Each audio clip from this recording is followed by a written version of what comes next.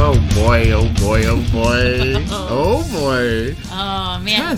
Yes, Eric. We're back. I think every episode we say we're back because we never really know how much time will pass until the next time we see each other. Will it be 2 weeks or will it be 25 years? We don't know.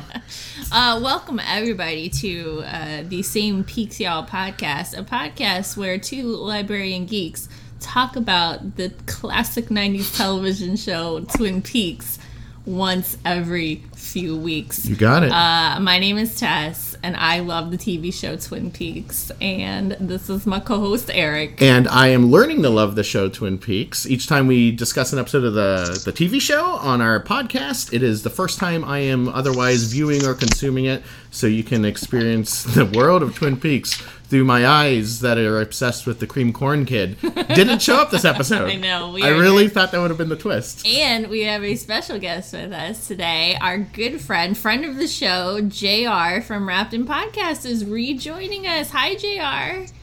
Hi, everybody. I'm so happy to be back. Thank you for having me on. What a wonderful man. JR came back from France just to do this podcast. Yeah, I mean, it would have been cool. I mean, it sounded amazing, right? You're telling us about your trip, and it was like you came back just for us. You cut your trip to France short just to record with us. And that was really very kind. Yeah, that was nice of you. Thank you. No, I mean, I feel responsible because I said that, would love to be on for this particular episode. And you were like, okay, we're ready to record. And I was like, well, I'm going to France for a while. And so your poor listeners had to wait like an extra month basicl because of me, and I apologize to all. Has it been an extra month? It's been a while, but that's okay. I told JR, it's like, we just do this podcast for funsies and freezies. Yeah. And I think we've gone over a month between episodes. So we have. I think our listeners are used to it. Hopefully our listeners understand. I know our good pal Guy Dudeman knows, but like sometimes we... Guy Dudeman gets it. Alex gets it. All of them get it. Best friend Chris gets it. Yeah.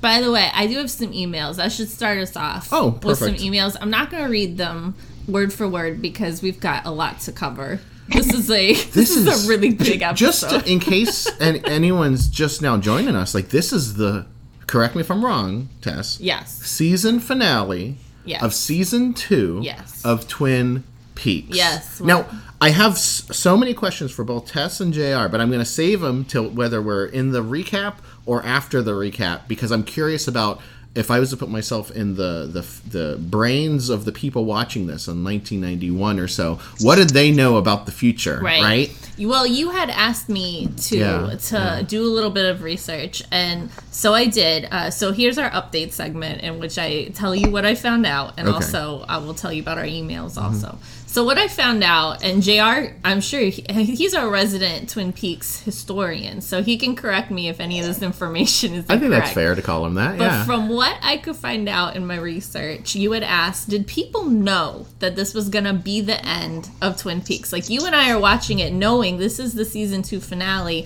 and that there was no more Twin Peaks for years and years later.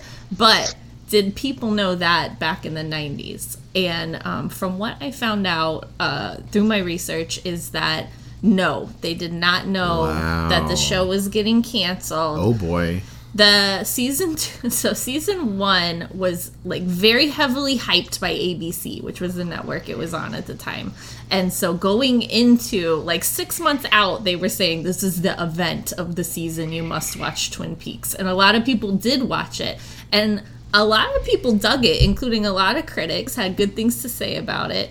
And then season 2 went a little wibbly wobbly. And a lot of people lost interest in the show after Laura's murderer was revealed.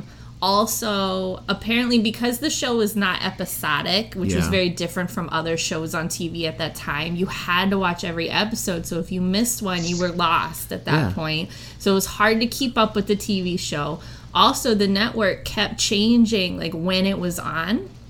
So that was a struggle for people. Also, the Gulf War began, and ABC started showing a lot of footage of the war and preempting episodes of Twin Peaks. So people went weeks without watching the show, and so they kind of lost interest that way.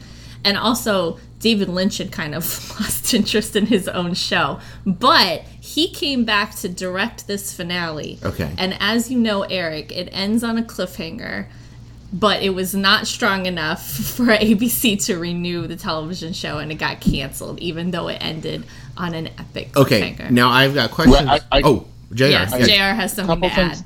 Couple things that I would add to that. Historian. Yes. And I don't know if you've talked about it before, but ABC put an incredible amount of pressure on David Lynch and Mark Frost, the creators of the show, to reveal Laura's killer. Mm-hmm. Yes. They didn't want to. They wanted to draw it out for as long as possible, but it was the executives that forced it in, I believe, episode 7 of the second season, which was the last episode that David Lynch directed before this one. Yes. To where Bob kills Maddie and is revealed to be Leland.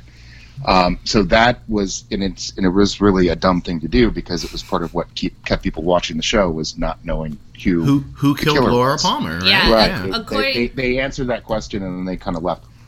Yeah, Although the general public didn't know Yeah. that the show was canceled, the creators of the show knew that it was over Okay. when this episode was being shot. Oh my goodness. They knew Wow. that it was not going to happen again. They were screwing one with of- us. Well, one of the things that is like really important about this episode is what we watch has almost no relationship whatsoever to the script of this episode. Oh. David Lynch came in to shoot it and basically threw the script in the trash and rewrote the whole thing as he was shooting it. Wow. On the fly. Wow, on the wow, fly. wow. I mean, it's, and there. I'll talk about later. Some of the things that are in the original script, which are just nuts. David Lynch took a totally different approach with this episode. The other thing that too is they moved it to a 10 o'clock at Saturday night time slot, which was just totally insane. It was like ABC was trying to kill the show Yeah. by moving it to that show. Like I think it was Bob also killed Laura directly. Palmer. Yeah. I think it was directly competing with Northern Exposure too, which was probably a bad idea because there was a lot of crossover between those two shows at the time. I know I watched both of them at the time, but yeah. So although when we were watching it, we didn't know that it was the last episode, and some of the actors probably didn't know it was the last episode, but definitely David Lynch and Mark Frost and Harley Peyton and Engels, that they all knew that it was over when it's happened, which is part of why, although they were frustrated, the writers of the show, Mark Frost, Engels, and Peyton, were basically said, okay, David's going to do his thing. Yeah. Wow. I heard a Can quote. you hold on for? I'm really apologize. Can you hold on for a second? I'll be right back. Sure. He's taking a break. I heard a quote, Eric, Yeah. from David Lynch, who said that when they revealed Laura's killer, they killed the golden goose. Yeah. In that, all of his great story ideas kind of died with that. I've told reveal. you before, when we started watching the show together for the podcast, and I hadn't really watched any of it, I had thought, and I didn't really know anything about Twin Peaks other than it's about who killed Laura Palmer. Yeah. I really thought we would get to the end of season 2 and maybe even the end of The Return and not not know. know, yeah. That's what I really thought. So I was really, and to be honest, it wasn't a bad thing for me. I was almost pleasantly surprised because the Who Killed Laura Palmer for me was okay, but to me, I feel like I'm from the negative world. I'm from the reverse world. I thought it got better after we realized who killed Laura, and we could not move on, but go to wherever we're going. Well, I think also in our era of television, a golden era of television, We are in it. We're sort of more, I don't know, ready for supernatural explanations to Yeah, things. yeah. I think back then people were like, oh, what is it, someone from outer space? Yeah. That's a stupid way to solve the issue, Yeah. or So I think times were different back then. Times were different. The I want to ask too about the movie, but I'm gonna wait until we're through this episode just so we can set the stage, because for if anyone's consuming Twin Peaks along with us, that would be the next thing after this, right? Yeah. JR, are you back with us yet? I thought I I'm here. He's back, I was okay. with you the whole time. I felt him. I just had to mute it to yell at my kids because they were making too much noise. You said, "I'll see you again in 25 years." Are there any other updates? Yes, you should address? our emails. We got an email from Alex, but I'm gonna save that to read in our next episode because a lot of it has to do with the return. Okay. Alex, as we know, is very excited for us to get to the return. And so they wrote a pretty long email about the return and how we might want to approach it. But I'll save that for the next Alex, episode. can I tell you that I am also excited about the return?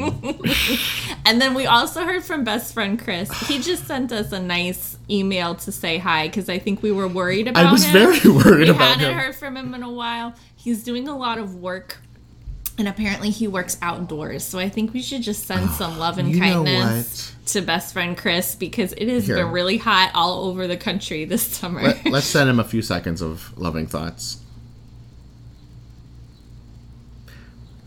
I hope you stay cool, Chris. I used to have a job where I worked outside. Yes, Before I worked you for the did, library, I worked as a meter reader, which is just like walks from house to house all day. And oh boy, it is hard work, you know? I always assumed best friend Chris of the cast was actually just a professional best friend. But like, he was our best friend, and then he was like, okay, it's Monday, so now I'm going to be, this CEO's best friend. You're doing great, buddy. You're doing great. He offers his friendship to us. He offers his friendship. By the way, best friend Chris maintains a Facebook page for Mm-hmm. St. Peaks Y'all, so if you like, you can go over and like and follow the St. Peaks Y'all Facebook page, which is maintained by our best friend. He often makes Best friend of the cast. lovable memes using our faces and Twin Peaks assets. So those are our updates. Cool. Hey JR, I had sent Yeah. you the Log Lady intro for this episode. Would you mind being the Log Lady for us? I would not mind that at all. But Okay. first, can I turn to a comment that you made earlier? Oh, please do. Sure. So you mentioned this thing about how in our current era of television, Yes. we're not as surprised or weirded out by strange or supernatural explanation of things. Mm-hmm. That's true, and that's specifically because of Twin Peaks. Yes. Twin Peaks is that important. Twin Peaks reset the That's standard awesome. of what we accept as television. And so, but that actually brings up another thing. When I watched this episode in 2017, I rewatched it to get ready for the return. Mm-hmm. I watched it and I was like, oh my God, this is incredible. It holds up so well. This is the most significant hour of television in history. But then a couple weeks ago to get ready for the show, I watched it and I was like, yeah, it's pretty good, but it's basically pedestrian compared to The Return. So The Return itself resets the standard not just for TV, but for Twin Peaks itself. Oh my gosh. Wow. Yeah, but then I watched it again last night and I was like, no, it is really, really good. We'll get into this when we get into the recap, and especially like our fish in a percolator and all that. But I gotta tell you, like, I'm conflicted because of my excitement for the future, but also I was gonna float the idea to revisit the past. You want to rewatch this whole show again? remember how we did a recap at the end of season 1? Yeah, and should we do a season 2? We can discuss it maybe at the end, but All I'm right. just because here's the deal. For me, do you know what year it was when I watched the first episode of Twin Peaks? What year was it? I don't know. That's how long it was when we started this podcast. 2017, You I know, think, and like maybe? in this episode, a lot of characters returned from like that. Was it the 4th episode or so when he's got like that dream or premonition? And then I was like, wow, they're back. And I was like, that was literally like 18 months ago for me or more. Yeah. You know? Yeah. Probably 2 years. And it was just like this weird like part of me was like, I want to go back without needing to stop for the show, Yeah. right? You know? Yeah. I mean, the sacrifices I make. Boy, this episode. All right. So, Mr. JR, if you wouldn't mind Yes. reading the Log Lady intro to us. Yes, and of course, for context, the Log Lady intros were written by David Lynch, Yes. and I think shot by David Lynch with Margaret Coulson, or Catherine Coulson, who played the Log Lady for like some German DVD release or something. Yes. But these are actually David Lynch's words, so it's important to keep that in mind. All right. Okay. So, and now an ending. Where there was once one, there are now two. Or were there always two? What is a reflection? A chance to see two? When there are chances for reflections, there can always be two or more. Only when we are everywhere will there just be one. It has been a pleasure speaking to you. And I actually read that incorrectly because it actually says, will there be just one? And I said, will there just be one? Anyway. Snaps for you, JR. Thank you for reading that. Thank you, JR. Also, it's worth noting that in this particular Log Lady intro, usually it's just the log lady sitting in her chair with her log. In this one, the camera starts to zoom in on her, and it zooms in all the way into her face, and then into the white of her eye, and then there's like a static noise and the sound of like a door slamming. Wow. Yeah, it's a very Fantastic. ominous video. I've been watching a lot of weird, slight tangent. I've been watching a lot of weird stuff on YouTube with Freya lately, my daughter. And when you told me, like, it zooms into her eye and it goes into the white, I was thinking, and then Terry Crews shows up for an Old Spice commercial. Because we've been very much into Old Spice commercials lately, Freya and I. Wow, very nice. Yeah. Freya, such good taste. So, this intro when she's talking about doubles and reflections is very, I feel like, entwined with this episode. Sometimes the intros are like, where did that come from? I know. And then some of them are like, oh yeah, This spot one, on. It's...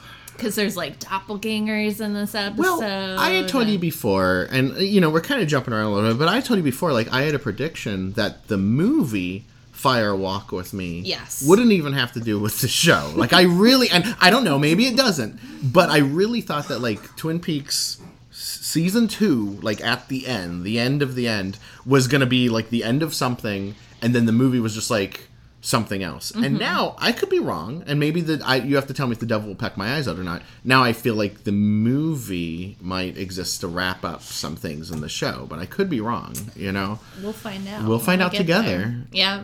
So, in several fortnights.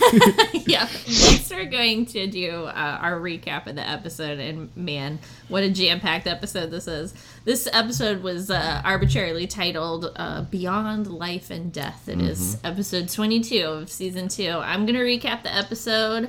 Eric and JR will fill in with color commentary. JR will probably have some like really sweet tidbits We for should us. probably warm up our vocal cords. Oh, for our a song. Yeah. Which we can either go back and forth, because sometimes when we don't harmonize perfectly, or we can harmonize, it doesn't matter. Yeah, JR, as you remember, our jingle for when you have something really interesting to tell us is, ready? Story time with JR.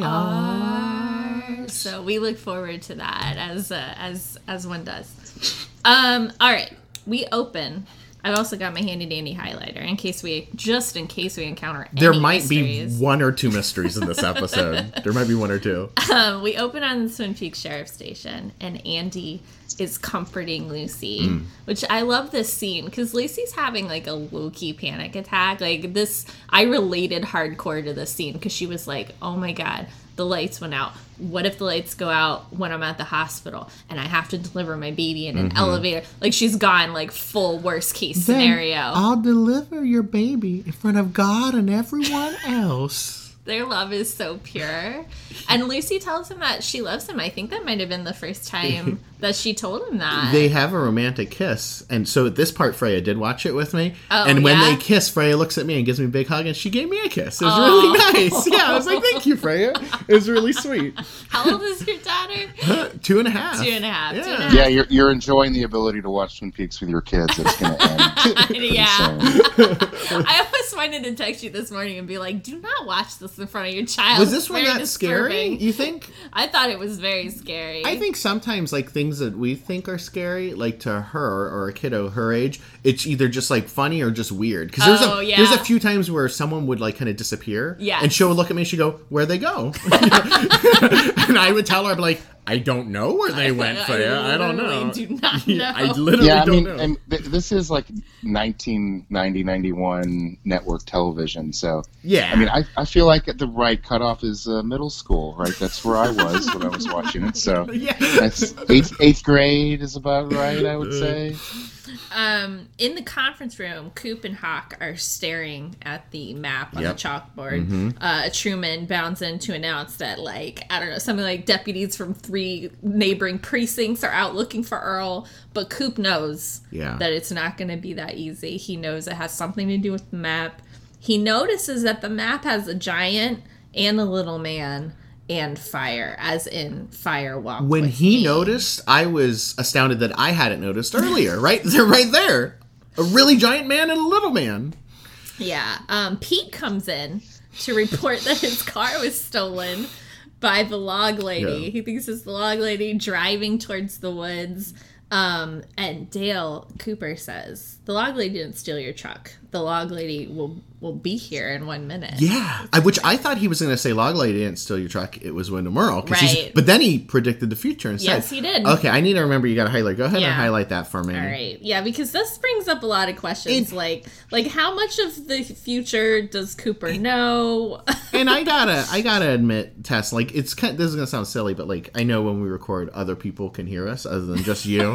But I do have to admit, JR, like having such an expert, I am getting a little nervous, like when I do my mystery predictions. Normally, I don't care if they're completely wrong, but I get a little self-conscious around you. So just a heads up, I'm going to do a lot of wrong mystery predictions in the next segment. Just a heads up, you know? Yeah, JR, I don't know how long you've been listening to our podcast, but at one point, Eric predicted that Maddie was an android that was built by Dr. Jacoby. I believed it for so long. Wow. I believed it for so... It's a great amazing. theory, right? No, I mean, you get extra credit for that. Absolutely. There were a lot of moments where I was like, but Tess, remember when I She saw... hasn't eaten anything. Do you remember I was watching her, like when she drank the soda, I was like, but did we see her drink the soda? Did you see how quickly she smashed those glasses? That wasn't regular strength. Now, I mean, Eric, there are no spoilers here, but I was a devotee of this theory that the last 2 episodes of The Return, if you watch them at the same time, that they synced up in very significant ways, which is like the one theory ever that David Lynch has publicly said is bullshit. So don't feel bad. Everything else, he's like, maybe. And then that one, he actually, I heard when he did a press release, he actually said, that one's bullshit, JR. Yeah. It was He called you up directed personally. at me. He came to my house and told me it was bullshit. What would you do, JR, real quick, what would you do if he came to your house right now? Like, what if right now, knock, knock, knock, he's at your door? What would you do? I would make him some coffee. Of course you would. You look at that. That's Actually a good answer. Okay. But yeah, no, there is questions now arisen by how much does Cooper know? Because it would be frustrating to know some of the future and not all of it. Sure. Well, Go ahead. guys, I've got something here. It's kind of something to think about as we talk about the whole episode. Yes. One of the things that David Lynch strongly believed in was the character of Cooper being this sort of fully formed character that exists almost outside of plot. And he was kind of upset the way that Cooper became this character who reacts to stuff. Mm-hmm. He's not this sort of, the same sort of singular character we saw in the first season and the beginning of the second season, who is, like I said, sits outside of the plot. He's not just like being the buddy to Sheriff Truman or reacting to what's going on with Wyndham Earle or being the subject of the FBI inquiry. Like, that's not the Cooper that David Lynch believed in, and the way that he changed around so many aspects of the script of this finale go to that. And you see this new, or an older Cooper who's not, reacting to things. He's sort of standing independent of what's going on in the plot and not sort of reacting to things. He is the show. Yeah. He's become back to be part of the show and the centerpiece of the show. He's finally beyond the board. Well, yeah. They notice, or Harry, I don't know, he suddenly remembers that there is a circle of sycamores in Ghostwood Forest called Glastonbury Grove, which is, I guess it was named after the burial place of King Arthur. And then the log lady enters, carrying a jar of oil. And according to her husband, the oil is an opening to a gateway, and it smells like scorched engine oil, which we will remember Jacoby smelled when Leland/Bob killed Renault, and Ronette smelled. Welcome back, Ronette. Tess, can you imagine my surprise when I was like, who the hell? And then luckily I was like, because It's been what, 2 years for me in real time, right? It's been yeah. 2 years. I was like, I think Freya was like 6 months old, and but luckily they just enough context. I was like, oh, I do remember her slightly. Renette Yeah, smelled that this. engine oil stuff wasn't in the original script. That was another thing. That was the thing that David Lynch added to tie back specifically to the episodes that he was involved with. Gotcha. Do you remember? Now I do. I don't remember all my stupid theories, but do you remember my theory about that smell when Dr. Jacoby smelled it? What was it again? My theory. So Dr. Jacoby smelled some burnt oil smell. Oh, didn't you think like maybe the whole town was on some sort of like power grid Well, or something? I did think that, but my specific theory was that the smell he was smelling was the black getting burned out of Leland Palmer's hair. Because remember his hair turned white. Remember his hair turned white like not long after that, or during that, and I was like, he was smelling it getting burnt out of his hair, and then he had pure white hair. It's so much fun to go back and think about these things. Man. But Ronette, of course, smelled that the night that Laura Palmer was killed. And then we have Wyndham Earl. He's driven his truck into the forest. Scary scene. He has Annie with him. Well, it's a scary scene until Wyndham Earl shows her all the fish that are in the back of the truck. Well, I'll tell you right now, I still thought it was scary because I thought the fish were significant. Oh. I really did, and I'm not even going to bother highlighting it. But then I was like, because how many trees are there? Oh, were there 12 trees? I don't know if there were, but then I was like, I didn't remember number stuff, and I was like, maybe, because at first I was like, maybe he stole the car because he needed 12 stupid rainbow bass, and then I was like, because this is how the show works, and I was like, rainbow bass, because I think they're rainbow bass, and then I was like, rainbow spectrums of color. Oh my god, Black and white. Black and white. That's what the show has done to you. My god, everything means something. Yeah. Wyndham Earl says he can feel her fear Yeah. and he likes it. Although I feel like Annie is very brave in this. Very, scene. yeah. She was keeping her composure. She is. This is more direct. There's a totally different scene written here. Oh, really? And basically, as they were shooting it, literally, it was supposed to be that Wyndham Earl was going to give this long speech about how I'm Wyndham Earl, and David Lynch is like, no, don't do that. Just get into the truck, grab her by the hair, smash her into the window, and say, "Look at that, 12 rainbow trout." So forget about what the script says. This is much better. Oh, He is correct. He really is. That is great. It's very memorable. Anyways, they walk in the dark to Glastonbury Grove, Yeah. and this scene freaks me out so much. Like, just walking in the dark with a flashlight is so scary to me. Can you highlight King Arthur real quick? Yes. I know it's literally 10 minutes ago, That's but okay. just I'm something that highlighting it. occurred to me when I was watching it that I forgot to, get Okay. now. Wyndham Earl says he has an appointment at the end of the world, and Annie's like, "Coop's gonna come for me," and Yeah. he's like, "No, he's not." And then he drags her into the circle of trees, and she appears to be entranced. He says something. Do you remember something about there's dead, and we holding hands, and I'm holding her hand, and then she's in a trance. He put a spell on her, Yeah, and like then, Hocus Pocus. You remember and that? then Yeah, of a course you do. red curtain appears, and they enter. No, the I was church. actually watching this on my phone. Yeah. Because Oh.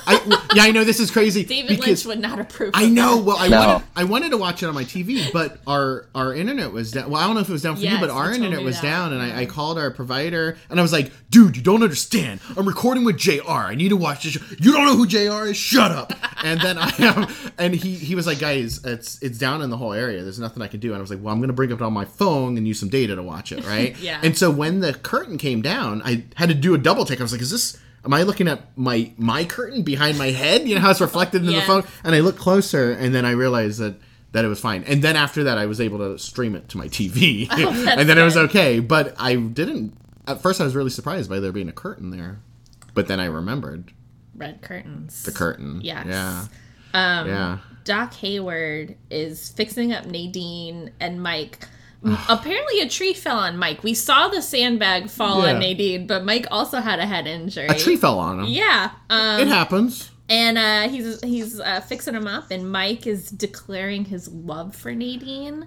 But then Nadine is like, suddenly sort of back to normal. She doesn't remember Mike. She doesn't remember the arrangement between Ed and Norma. She suddenly remembers that she's 35 years old. She remembers her drape runners and wants to know why they're not here. Drape runners, great callback to that first season, Yes. right? The drape runners, she goes, where are they? And then also, my first thought was that this is heartbreaking because, someone sent us some kind love. Did you feel that? I did. That felt really good. I felt it was heartbreaking because it was like Big Ed's finally out, right? Yeah, like we thought. And so we thought, so I don't know what the future holds, but it was like, he was going to be out. She was happy with Mike. And then her memory came back or whatever.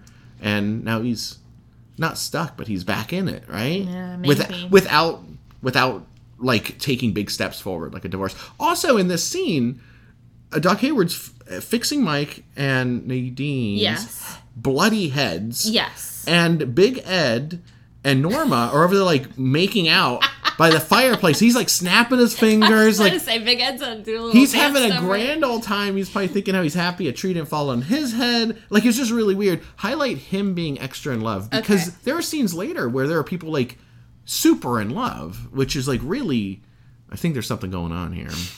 Okay. I love this scene. It's like so Lynchian. Yes. Because there's just so much pathos he just pulls out of these actors.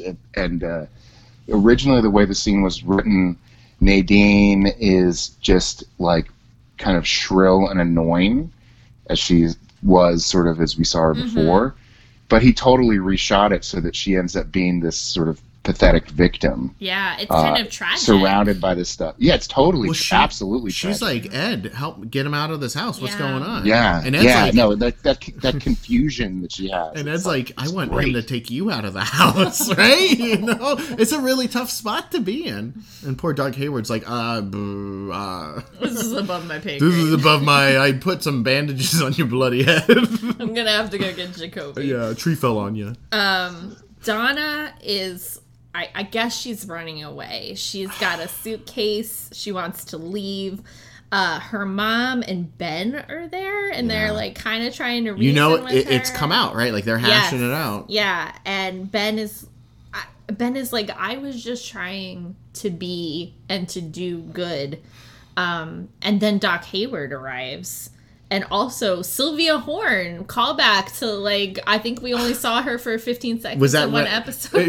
We saw her for 15 seconds until the brie and butter sandwich showed up, and then we forgot about her. Yeah. I actually was like, who the hell is this woman? And then I was like, oh, like I was able to figure it out. Yeah. And so Doc Hayward and her are like, Ben, what have you done? You've ruined this family. Ben feels bad. Doc Hayward, like... Ben is like begging for forgiveness, and Doc Hayward like punches him. He doesn't just. He's like, get out, and he like Doc Hayward's normally like, hey, I've handled everyone as babies. I'm just real chill today. Oh, you said there's ghosts in the city. Okay, you know. And then today he's like, he punched him. He lays him. He lays him out. Yeah. He went from like Doc Hayward to Doc Banner and like. Shut up. What did you think of that last night? Right? And you wrote it down. I said I got to use this. You went from Doc Hayward to Doc Banner. I swear, I just thought of it. That's really good. He loses control, and Ben is like bleeding. Well, he takes the punch, right? Yeah. You know. And then we move away from that scene. Well, Doc Hayward. Well, no, he doesn't take the punch. I mean, he hits like the mantle of the fireplace. Yeah. And it's fantastic. I mean, this is again. This is the same sort of Lynchian madness. Like David was like, "Hey, that's a pretty nice plot line you got there. Let me wrap it up with an explosion of violence, pathos, and head injuries." Yeah. And that's what you get. So classic. Did he get punched by Hayward at all? He got punched and then hit his face. And then fell into I see. Right, but he's like with blood streaming down from his forehead. Like, he could be dead. It almost looked like he hit the poker. Well, like that you poke into the fireplace, and I was like, well, I didn't know if Doc Hayward had like a ring on or something. Like, you know, like he cut him, you know. And Doc Hayward falls to his knees, and he's like, "Rah!" No, it's great. I actually remember for watching this thinking that Ben was 50-50 chance was a goner. Yeah. I mean, go ahead and highlight him. You got it. And I don't know. I mean, I feel like maybe we should. I guess it will be wrapped up in mysteries. I was gonna say just predictions for the future, but that'll be the same thing as mysteries. We'll talk about it in the essentially. mysteries. Yeah, there's so much stuff. So many mysteries. We should have a segment of that. Yeah, Andrew Packard realizes that the key is a key to a safety deposit box, and he switches it out with another key. He's like, they'll never know, and he turns around and he sees Pete like waving to him from a dark corner. I know that he's like an older gentleman, but he's not being very quiet. Like he's like he's like talking to himself. Oh yes, he is, and like the stupid like cookie dome thing is like clang clang clang, and the key's like jingling jingling, and Pete's like, oh. This reminded me. Andrew. It kind of reminds me of like when you play D&D and you roll like a low stealth, yeah. and the DM says you feel very stealthy, but actually you're just like stomping through the woods and falling into things, humming to yourself. Yeah. Andrew Packard, he rolled a 1 on stealth there. Coop and Truman are in the woods, and Coop announces that he must go alone. He gets close. Yeah. Like, he's not exactly at the ring, but he's like, within walking distance, and he goes, I must go alone. I noticed that in the scene when he says that, it's almost like he's in a sort of trance himself. Yes. And his voice changes. Yes. He goes from his normal voice to, I must go alone. It's this very sort of deep, almost monotone voice. Yes. Maybe we'll see that again. I'm not sure. You're funny, JR. Could we highlight him being in a trance? Yes. And I guess retroactively highlight Annie being in a trance if I hadn't done that already. Yeah. Thank you. Such a good note taker. And you're welcome, sir. As Coop is walking in the woods, he hears owls hooting. He sees the oil. He sees the footprints. And then Truman, who, even though he said, I have to go alone, Truman has kind of been following him this whole time. He's got like his gun with him, and too. Truman witnesses Coop enter the curtains. You think Truman sees the curtains? I was curious about that. I don't know. You know what the curtains... I don't know if either... JR, are you a big gamer? Do you play video games? Or used to, like, in the 80s? I've occasionally. Those big red curtains, I don't know why they didn't make me think of it before, but with Truman walking through it made me think of this. Like Coop walking through Coop and walking Truman through witnessing. it made me think of the beginning of Super Mario Brothers 3. Like, there's these big red curtains that come down, and Mario and Luigi are running around. I don't know if there's a comparison. Was it influenced by Twin Peaks? I mean, well, this would have been. Let me get my math right. It would have been around the same time, I think. Maybe a little bit before. It doesn't matter. But do you think Truman saw the curtains? I don't know. Or did he just see him disappear? Because at first we see Coop just kind of almost like reaching into the darkness, and I was thinking maybe that's what Truman is seeing, and we're seeing the curtains. And so, just to make sure we're on the same page, because it was kind of dark in this scene. Yes. There's the circle of trees. Yes. And a circle of... And then there's like a little like patch of oil on the ground. And the oil's in that circle, right? Okay, yeah, that's what I was thinking, but it was so dark, I didn't know if it was something else. And then we get a scene in the bank. Phenomenal. There's this lady sleeping, and then we've Or dead, who knows? Who knows? Mr. Del Mibler, the banker.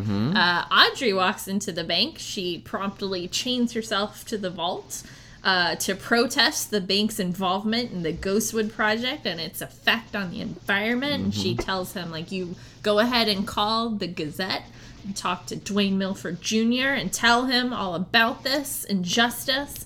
And also, will you get me a glass of water? Which we then see in real time. Mr. Mibler walking very slowly to a water cooler. Is it Mr. Mibler? Yeah. I felt so bad for him in this scene. Because you can tell he's just clearly like, this is the busiest day of my life. Like, he's like just so like bewildered, you know? Yeah, he's past retirement. Like, he probably can't retire. He hasn't saved enough money yet. And then ironically, because where he works, right? Yeah. And so now we know what Audrey was doing at the library. Yeah. She was studying all that civil disobedience. Yeah. And then Andrew and Pete walk into the bank. Mr. Mibler, shocked to see Andrew. We had a funeral for him. There's so many flowers. There were choir boys. There was everything, you know. And then they very easily walk into the vault. Like, at first, I was like, "How are they going to get through?" And then I had this terrible moment. I was like, "Are they going to cut her arms off?" And then it was like, "Oh, you're just going to move past her." Just walks. When she chained herself to the door to the vault, I thought she was doing it to get back John Jacob Jingleheimer Wheeler. Yeah? Yeah. How was that? I don't know how. Okay. It's not my job to figure out how. I just thought she was doing it, and she was like, call the paper and tell John Justice Wheeler that I'm here. I don't know why. And then I realized that's what she was doing at the library. And then they go into the vault. They open the safety. Oh, wait, real quick. Before all this happens, there's kind of a weird moment where someone gets a phone call at the bank. It looks like maybe a security guard at the bank. And he answers, and it's like, oh, it's a boy. And I can't figure out, are they talking? The only baby that we know of that's going to be born on the show is Lucy's baby. So I don't know if they were calling him to tell him that the baby had been born, or if this is just a random scene to show that there are other humans in the bank who have lives going on. Wait, but I'm gonna say, with knowledge of how things go in the return, that it's the latter. Okay. I thought it was that it was his own son. I mean, he's apparently not going to the hospital for it, but. Right. Or maybe it's a cousin or whatever. I think it's just someone in his life has the had security a baby. guard. It's just yeah. There's this whole circle of things going on that we don't know about. Yeah, right. Outside of what we've been watching, which And is you didn't mention the walk for the glass of water. Oh, and which is like I it's thought like I 10 did. minutes Yeah, long. Yeah, like you real time, walking to get the water and return. It's fantastic. He's like barely. I love it He's so like barely much. moving. You know. Yeah. He puts the glass down, and it's like looks like it weighs 30 pounds in his hand when he puts that glass of water down. So there was a bomb in the safety deposit box, and now the bank has exploded. And the bomb note said, it said something about like, I got you or whatever. It's Yeah. from Thomas Eckert. I thought it was going to be from Catherine. Oh no, So that would be. what I thought was, you know how he got the key? Oh, that she I already thought, got I thought there. she had got the, because she's always like 30 steps ahead. I thought she had taken the key already. For real, she rolled a 20 on stealth. Took the key already, put another key in there that led to the bomb and blew him up. That's what I thought, but then I realized it was from the other guy. Yeah. That was his plan all along, was to get his revenge on them. Sneaky. That's a good revenge. Yeah, well, and he blew up an entire bank with other people Yeah, inside of yeah. it, including Audrey, Yeah. including Pete, including this random security guard who apparently has a And new life in Mr. Wimble. and Mr. Mibbler And that sleeping lady woman. That who poor was sleeping woman. sleeping, and who knows I feel who like was in the vicinity. Should you just circle that so we could just make some got it. predictions? Because this felt very similar in some ways to the season 1 finale, where like it ends and you're like, there are multiple lives at stake. You know, it's very exciting. I don't know about you guys, but my suspension of disbelief was totally thrown, because if the bank were to explode, there would be like cinder blocks and other things that would be flying out before. Not just glasses a and dollar pair of bills. glasses and dollar bills. I'm of course joking, but Do you think it blew up the whole bank? It looked like it did. There was that scene from the outside of the bank. Oh, I guess so. I didn't even put that together because I was thinking like the It vault. just blew up. I in was their thinking. face. Well, I was thinking. yeah, that really looked like stock footage. Yeah. It really did. Well, I was It thinking. did. I was thinking the bomb blew up and that it would be contained by the vault. Mm. But then the glasses must have somehow shot Yeah, down exactly. and The ricocheted glasses down the somehow make it to hallway. the trees, Yeah. And but then you're not already covered in debris for some reason. maybe no. Wait. Maybe we're not. Either overthinking or not thinking about it enough. Maybe the bank blew up and someone walking by took their shades off and went, damn. Threw them down. And then also, like, he threw some money and it was like, damn. And the money flew in the air. Unrelated to the actual explosion going on in there. Maybe. Look at that. We got Maybe. Tess, first of all, no matter what else happens in this cast, I'm very happy that I made JR laugh. It makes me very happy. I'm going to go home and I'm going to think about it later today. We're at the RR Diner. And we see Major and Mrs. Briggs getting cozy in a booth. So I guess Major Briggs is okay. Yeah, he's because we fine. were worried about him in the last Remember, we were episode. worried. He's okay. He seemed to have suffered some sort of brain injury, but now he seems And remember, fine. he was talking all crazy and all Yes. that, but he's fine. Yeah, And he's fine. He's That's cozy good. with his wife, right? That's good. And Bobby and Shelley are getting cozy. See what I mean? Remember how I was like, everyone's like extra cozy, and I do have an idea. So highlight them being Cozy. Extra amounts of love going on on Okay. here, you know? Bobby wants to marry Shelly, and Yeah. she's like, dude, I'm still married to Leo. And he's like, Leo's probably having a great time. And then it cuts to him woods. like, Leo is still like waiting for the spiders to fall upon him. How long has it been? Oh. Is it like 24 hours? No, it can't have been. No. Because I don't know. It's been a long time though. It's the next day. Yeah. It's been overnight, and then the next morning, of him holding this string in his mouth so the tarantulas don't bite his face off. And another break in the like plot momentum is Heidi comes in, who is apparently another waitress at the Our Diner, and Shelly's like, "Oh, why are you late? Were you having sex with somebody?" Basically, Yeah, like yeah. they're making a bunch of references, and she's just giggling, and I thought the Germans were supposed to be on time. it's so Well, weird. this is in the pilot. Was Heidi This in is the a complete, oh my this god, complete you're recreation right. of it happens exactly like that in the pilot. Oh where she my comes god. in late, the same lines are exchanged. He's so It's right. it's a total direct throwback to the pilot. It is. It's in the very first episode. That very first, And then that made for TV movie. appropriately late. and then Bobby episode. barking is a reference to him barking in the Thank jail you. I remember when that. they put him in the jail for Laura Palmer's death. He barked with his buddy Stinks. Oh my Yeah, God. yeah. Jacoby. Yeah, no, it's a direct tie back. You know what? Sorry, This Alan, is sorry. even more. We'll discuss this later, but this is even more reason why we should go back. Right? Because all joking aside, not to keep harping on this, but I really do, like, surprise, love the show now. But it's like, because we do this cast, which I'm so happy we do it, because I wouldn't have watched the show if we didn't. But because of it, that pilot you mentioned, JR, like, So many yeah, years ago. Freya's probably 6 months old. You know what I mean? I've experienced lifetimes of things since that first episode. Yeah. You know? I'm now a grizzled old man. Jacoby enters wearing the most This beautiful man. amazing outfit that he's ever worn on the show. And he's worn some great clothes on this show. Were you thinking of being a Dr. Jacoby? I was Gender thinking swap about for, it. like, I don't our know if upcoming I can. Comic-Con? I don't know if I can pull off this outfit that You he's could. wearing I now. believe He's in got you. a cape and a hat, and he's escorting Sarah Palmer, Yes. who again we haven't seen for a long time. Escorting Sarah Palmer, which we will remember. Like, if there are characters in this show that like have some sort of connection to some otherworldly plane, Sarah Palmer is among them. Yeah. And she has a message for Major Briggs, and she says it like in another voice. I'm in the Black Lodge with Dale Cooper. Is that a message from Wyndham Earl? It's either from Wyndham Earl or Bob Some or other someone Black else. Lodge entity? The subtitles say Wyndham Earl's voice. Oh, For what it it's didn't- worth when it she didn't speaks. sound like Wyndham But maybe it Earl. was like reverse Well, Wyndham Earl's voice. Yeah, it's just that's it does sound like it does, like, later when he's like Dale Cooper. Yeah. It sounds kind of like that.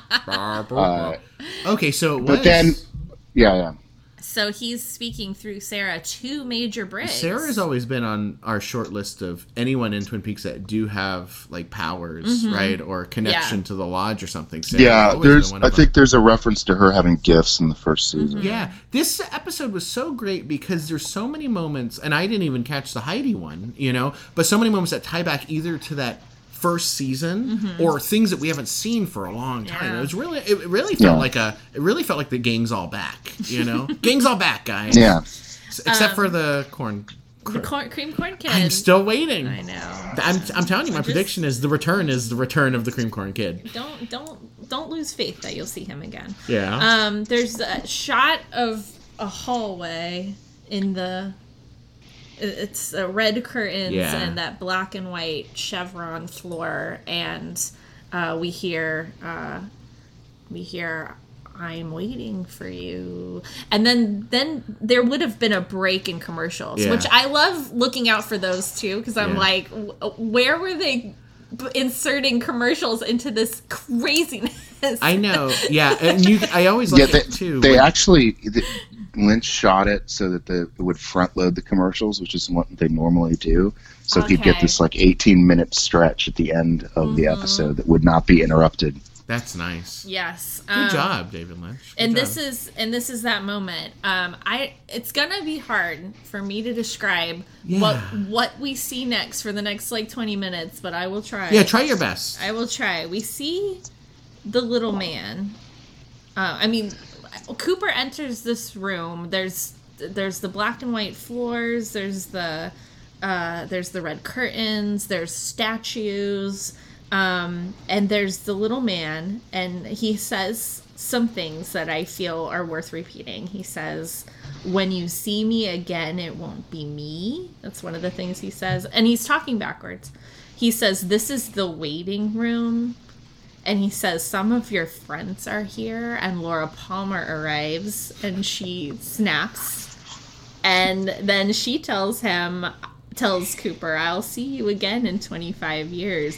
Meanwhile," and she holds her hands at such a way. Like she's presenting us something. And then or holding us something. And then she disappears. Yeah. Where'd she go?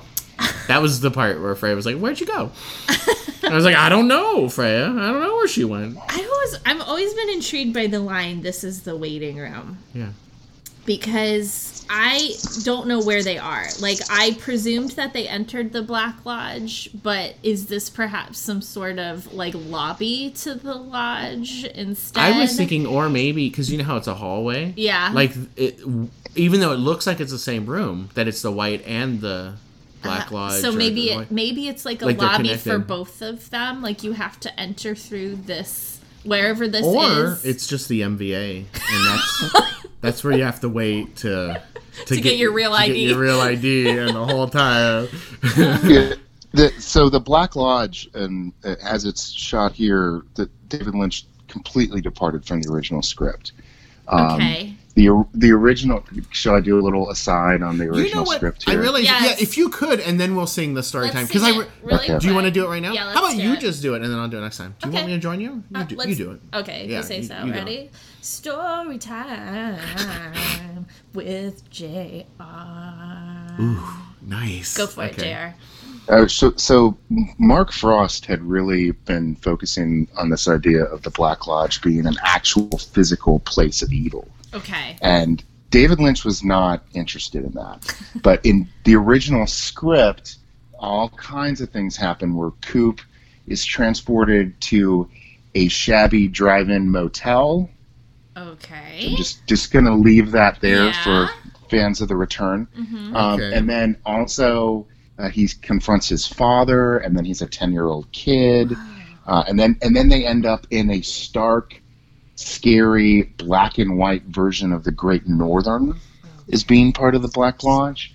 Another thing that happens in the original script, this is the two most outrageous things are outside. Truman, in fact, like tries to grab Wyndham Earle's leg as he's going into the Black Lodge, but doesn't manage to stop him. But then later on, a ghostly woman in chainmail appears and offers Sharon Truman a sword. Oh, what?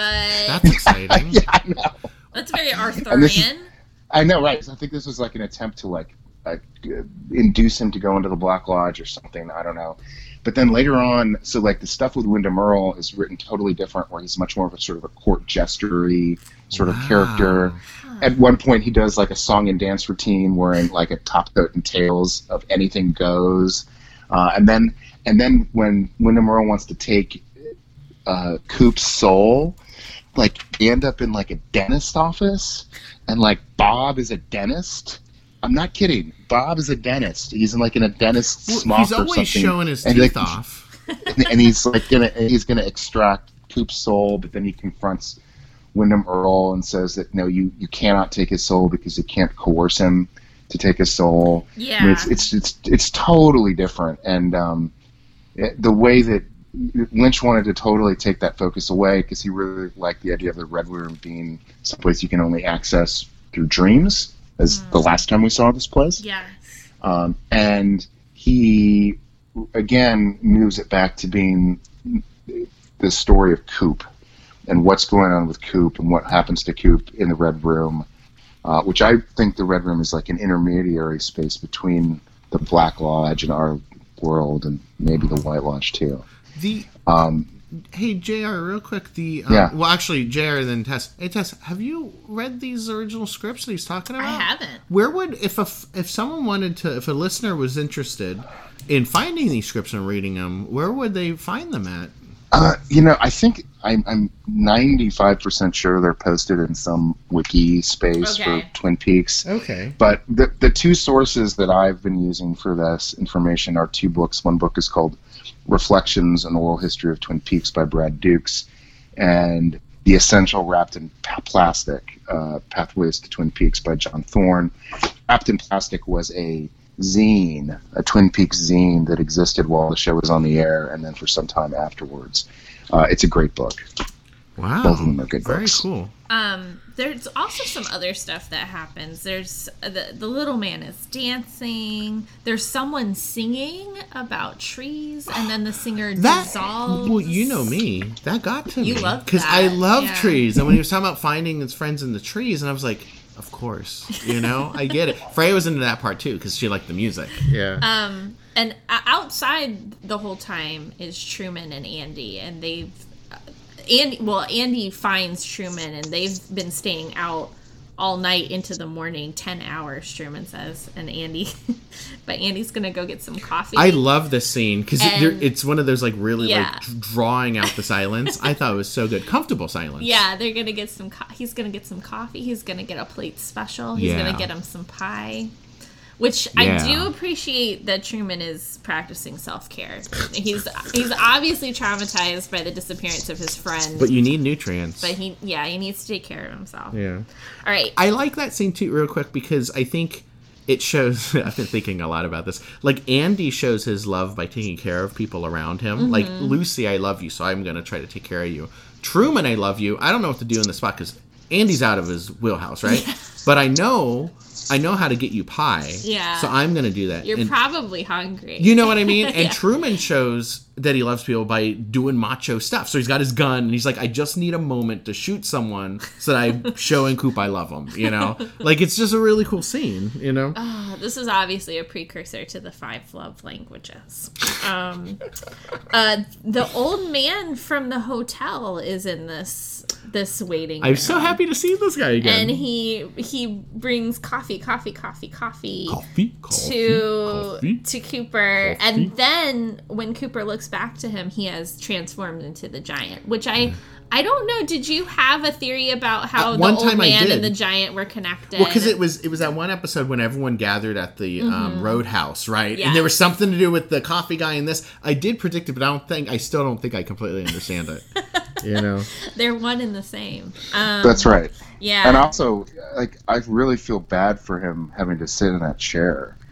Like, I'm not that tall. I'm like 5'10", but like it's really uncomfortable to sit in a low chair. And that poor guy, he's in a chair that's like basically the right size for the man from another place. Yeah. It's pretty sad. The little man rubs his hands together. Oh, it's so creepy. And Coop goes to drink the coffee. This is such a Salvador Dali scene here, but then the coffee is solid. But then the coffee is liquid, and then the coffee's like some kind of like in the middle. And then the little man says a few other things here. He says, "Wow, Bob, wow." And he says, "Fire, walk with me." And then we hear a woman screaming, and then there's strobe lights. There was a lot of strobe lights in this episode, which again are also really freaky to me. Yeah, where they make things look like they're moving in slow motion and like you can't really see them. Yeah. So Cooper throughout this sequence is going into a hallway. He goes out of one room into the hallway into the other room. Like it appears that there are only 2 rooms, but every time he enters either of the rooms, it's as if he's traveling forward more. Like they're in different, like there's different things going on in each room. He's not even though it looks like he's going into the same room, he's not. my favorite is because a lot of things happen, right? And my favorite one is when he goes into a room and I think there's Laura Palmer. And then she starts like screaming. Is it her? Yeah. And she starts screaming. And she's screaming. It's like really like high pitch. And I like it because he just looks and he's like, I'm getting out of here. And he just like leaves. I was like, that's a good move. Well, there's the little man is laughing in one room, and then he goes into the next room, and Maddie Palmer is there, and she says, "Watch out for my cousin." And then he goes into the room, and there's the little guy, and he's telling him about he says doppelganger. Yeah. And then there's Laura, but Laura's different. She's got this like milky white over her eyes, and she's screaming. This is that scene you're referring to. Yeah.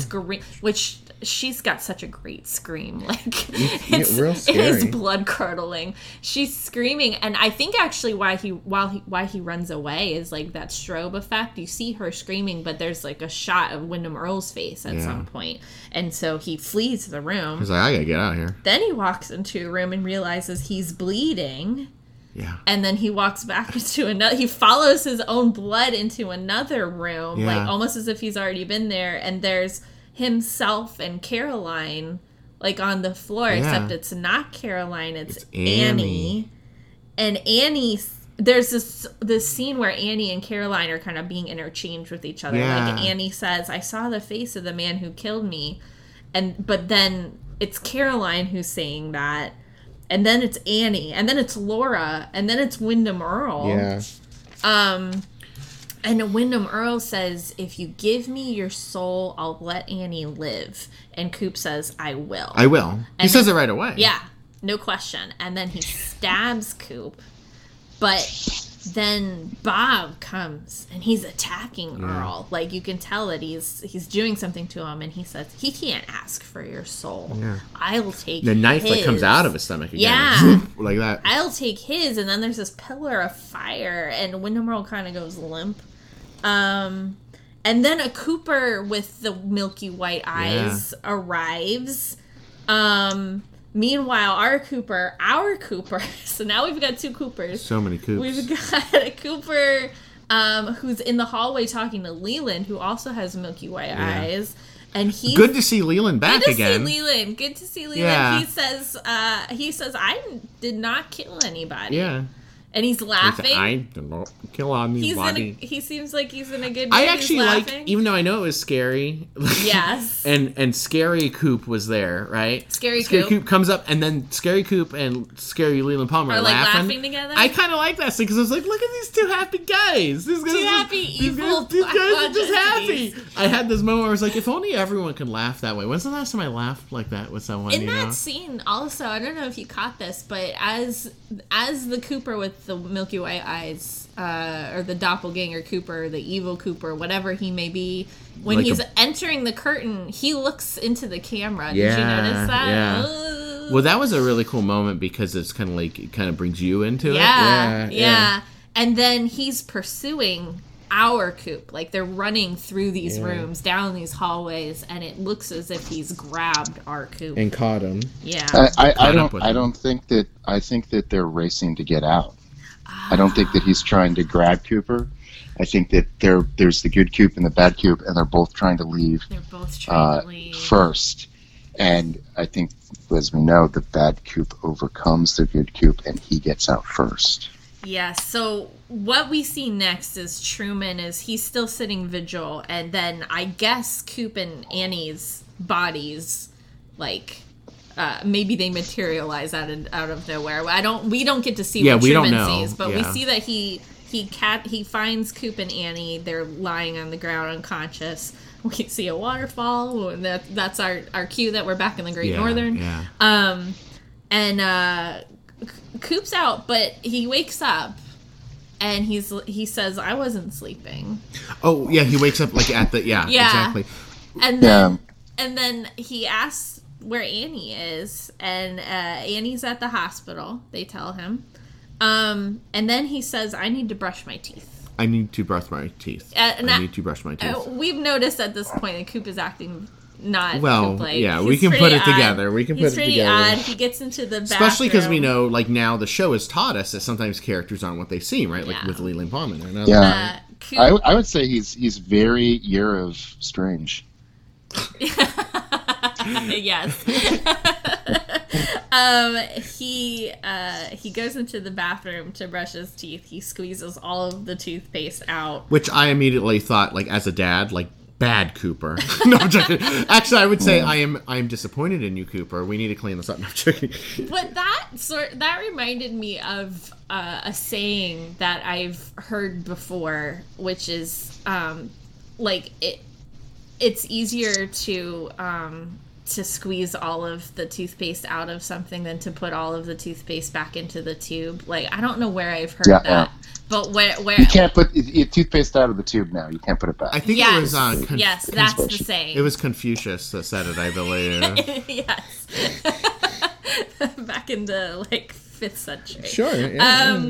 Yeah, so he squeezes all the toothpaste out. Toothpaste is out of the tube, and then he smashes his face into the mirror, and we see Bob in the reflection. Well, the smashing his face is a surprise, but we've once again the show has taught us that, especially back before we knew the whole thing with Bob, that we see a person, and then when we look in the mirror, we see Bob doing his teeth thing, right? So I was expecting it. I didn't expect him to smash his face. This poor guy. And he starts laughing, and he keeps asking over and over again, "How's Annie?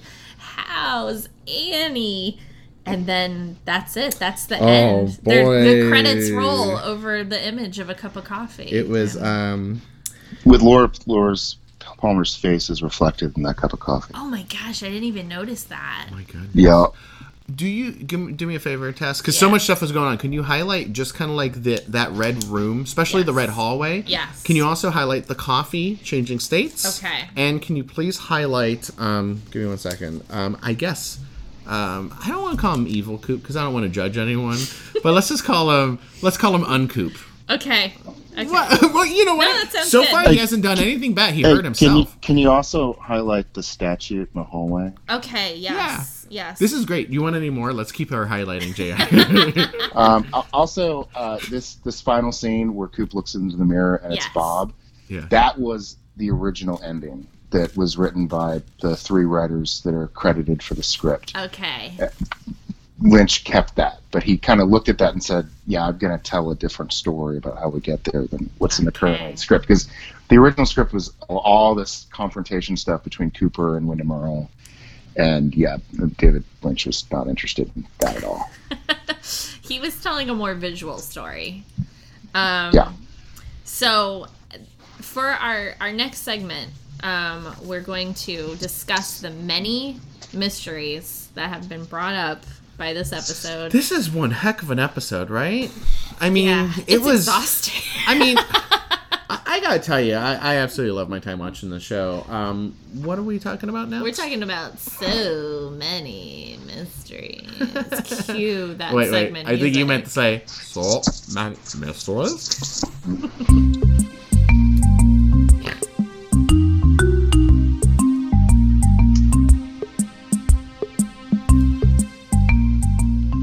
Okay, so many mysteries. Right, and some of these highlights are mine, some are JR's, but everyone is welcome to say whatever they want, because I don't know. This episode ended and I was just like, I got mysteries, but I don't know if I got answers, you know? So...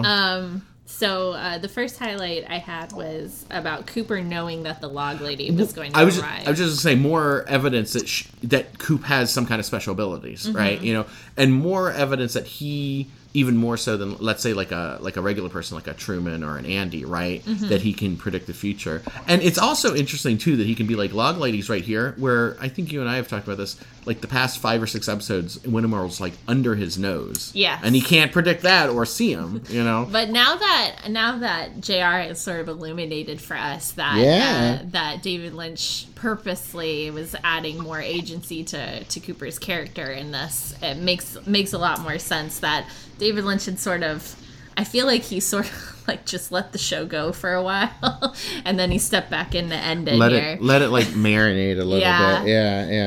Yeah, no, I mean he strongly believed in Kyle MacLachlan, obviously has used him in other films as well, but he really believed in Kyle MacLachlan for this role, but he said that like he needed to be there to sort of kick him up a couple notches to do what he needed to do for the character. Yeah. Our next highlight here, Glastonbury Grove. Did you have something to say about King Arthur? This is just a dumb prediction. Okay. King Arthur's actually buried there at Twin Peaks. In Twin Peaks. I'm just throwing it out there. What? Why the F not, not? right? And you know what, to take it a step further? You know who is King Arthur? Who? Bob? No. Cream Corn Kid. I'm just saying it right now. Okay. Why not? Oh my gosh. Could be. You know what? Real quick too, is I was saying like this episode brought like everyone back. You know who we didn't see? Who didn't we see? Our buddy James.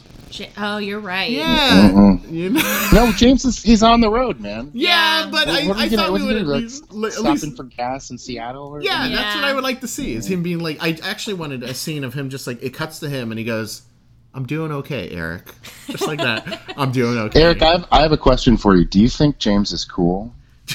I don't know if James is cool, but I feel bad for James. Like, there's been a lot of stuff going on. Okay. Yeah. I mean, he does have a cool motorcycle and a cool leather jacket. Would you say that he's cool? Because this is an important question. Oh, is it? Yeah. I don't know if I'm the best judge of what's cool. Would I say he's cool?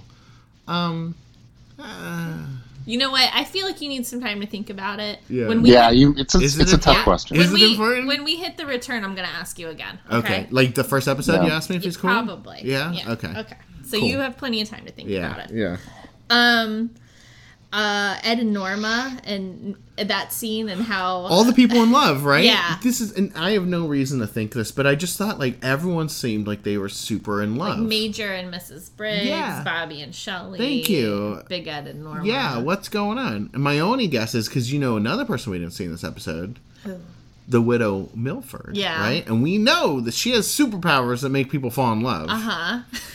At least with her. And I think something was going on in this episode where, like, because of, I don't know, Wyndham Earl moving events forward, that it was, like, heightening all the special abilities. Like, for example, Sarah Palmer, we haven't seen her do special stuff in a long time. Okay. And all of a sudden that's coming back. And then all of a sudden we're going into, the curtains are coming back. And I wonder if it woke up Widow Milford's superpowers. Maybe. And it was making people fall in love. Just with random people, maybe.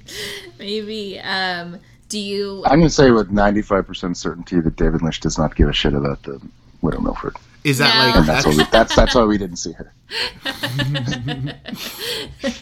She remains at large.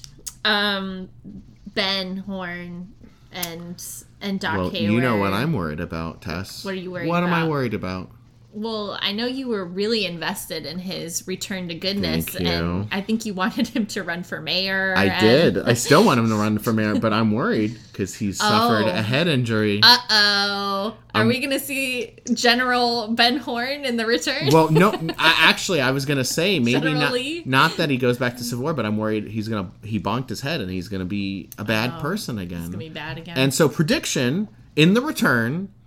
If we see Ben again, he will be mayor, but he will be an evil mayor oh, okay. that owns 7 one-eyed jacks. Oh, no. So much worse. Yeah, he's like 30 times worse. He's like so evil. I mean, how many seven-eyed jacks can one economy sustain? I don't know, but That's a lot.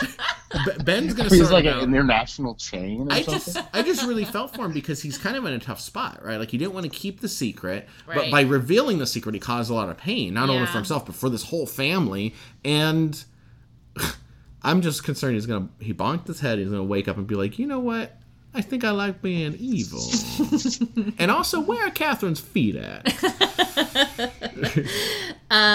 Did we have a theory about Cooper and Annie being in trances as they approached Glastonbury Grove? My first guess was that Wyndham Earl put a spell on Annie. Okay. Right? Because I figured he knows more than what we know, right? As the viewer. He's been with the Dugpas. Yeah. He's been down there with the Dugpas, and he Right. he Not quite the duck, but he thought he was though. Oh. and I think at first I thought he put a spell, but then I think what actually happens if you're near that area with the black oil and all that, and you happen to have special powers or something, that it draws you in. Okay. So I wonder. This is You my think next step. Annie has yeah, some powers and too? I mean Annie spent a lot of time in a convent. Yeah, that's true. I We mean, actually saw her praying. yeah, in this we episode. did. Yeah. So I don't know. I mean, that's what I think. Yeah. I'm Okay. sticking to it. Did you have anything you told me to just circle the whole bank scene. So Yeah, well, okay, here's the question. So my big thing is who survived? Yeah. Right? Yeah, that is the question. I think I'm worried that Pete and Garfield. Andrew. Garfield? Sorry, Pete and Andrew. Okay. Sorry. I'm worried that they're dead. Okay. Are you really that worried about Andrew? Yeah, Andrew's like my favorite guy ever. I think it's amazing. Well, I'm more worried about Pete. Yeah. Hopefully Pete, maybe his body was protected by Andrew's body because he was closer, maybe. I am also worried that old man died. Okay. Because he's really old, you Yeah. know. And Audrey was awesome. thank you, Audrey. I was trying to think who else is in there. I hope she's not dead. I'm going to say she's not dead, but she's scarred. Okay. You know? And she's not scarred, but we'll see her again in the return, I think. So I don't. Is this the place for return predictions? Probably Sure. not yet. No. We should probably do no? return predictions after the movie, right? Okay. Yeah. All right. So, but I can still throw them in. But this isn't the dedicated return prediction, or you know. All right. I had highlighted everyone being cozy, but that's your Yeah, I think it's something to do with Gotcha. Widow Merfolk's magic powers. You wanted to say something about the coffee in the Yeah, waiting not room that exciting. changing But the shape. waiting room, I think, is somewhere between, like JR said, somewhere between our world and the White Lodge and the Black Lodge, right? It's like this waiting room, and I think the some of the scenes, not that they were cozy, but some scenes were more scary than other scenes. Yes. And Bob was there, and I still think the giant / the coffee guy is a nice guy. The little person, I'm not too sure. I don't think he's terribly evil. I'm not too sure. But I think something about that waiting room area is like in transition between those spaces. Okay. And I think the coffee was showing us that like the matter in that space can change. Yeah, that it's shifting constantly, right? Like it's liquid, now it's solid, now it's gloopy, now there's a little man there, now there's Bob there, now there's Wyndham Earl there, now this People appearing and dissolving. This happened. This is happening in the future. This happened in the past. This happened now. This didn't happen. This is a dream, and it's all at the same exact time. I was surprised we didn't see Old Man Coop, to be honest. Oh right. Yeah. Yeah, who we saw in the dream. Yeah. A prediction about Old Man Coop. Yes. Is the return pretty much 25 years after? Pretty much roughly. We will see Old Man Coop in the return in 25 years from now. You see what I mean? When we return. When we I don't know what you mean. No, return. Jay, are you following You think me? there's going to be a second return? Thank you. That's what I'm saying. That's where we will see. Thank you, JR. Thank you so much.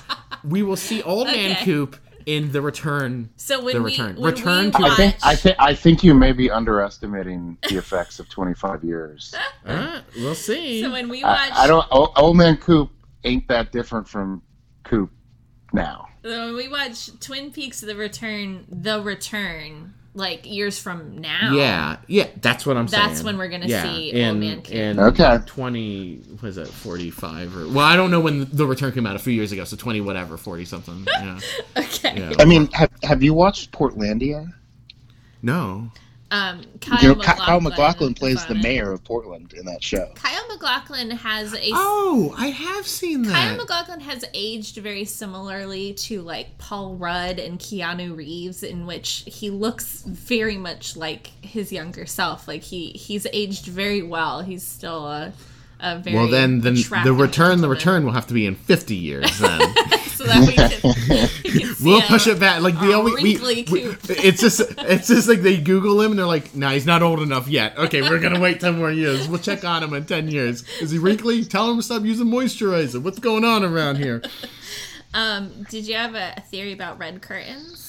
Red curtains? Yeah. Did I? You did. Well, it was about Super Curtain. Mario Brothers. Oh, okay. Yeah. We'll look it up after this. It's uncanny. Super Mario Brothers and Twin Peaks exist in the same universe, you think? I honestly don't know. The curtains made me think of that. And it just, I think basically that room, like that place that he went back and forth through, is like the gap between the White Lodge and the Black Lodge in our time. You wanted to talk about Uncoop. Uncoop. Yeah. I mean, I didn't want to call him Bad Coop or Evil Coop. I don't want to call him bad yet until he does something. We don't know. He probably will do something bad. I'm thinking that what it is that Coop is trapped in the waiting room. Okay. And that Bob is in Uncoop's body, which is probably Coop's body, but he's Uncoop now, you know.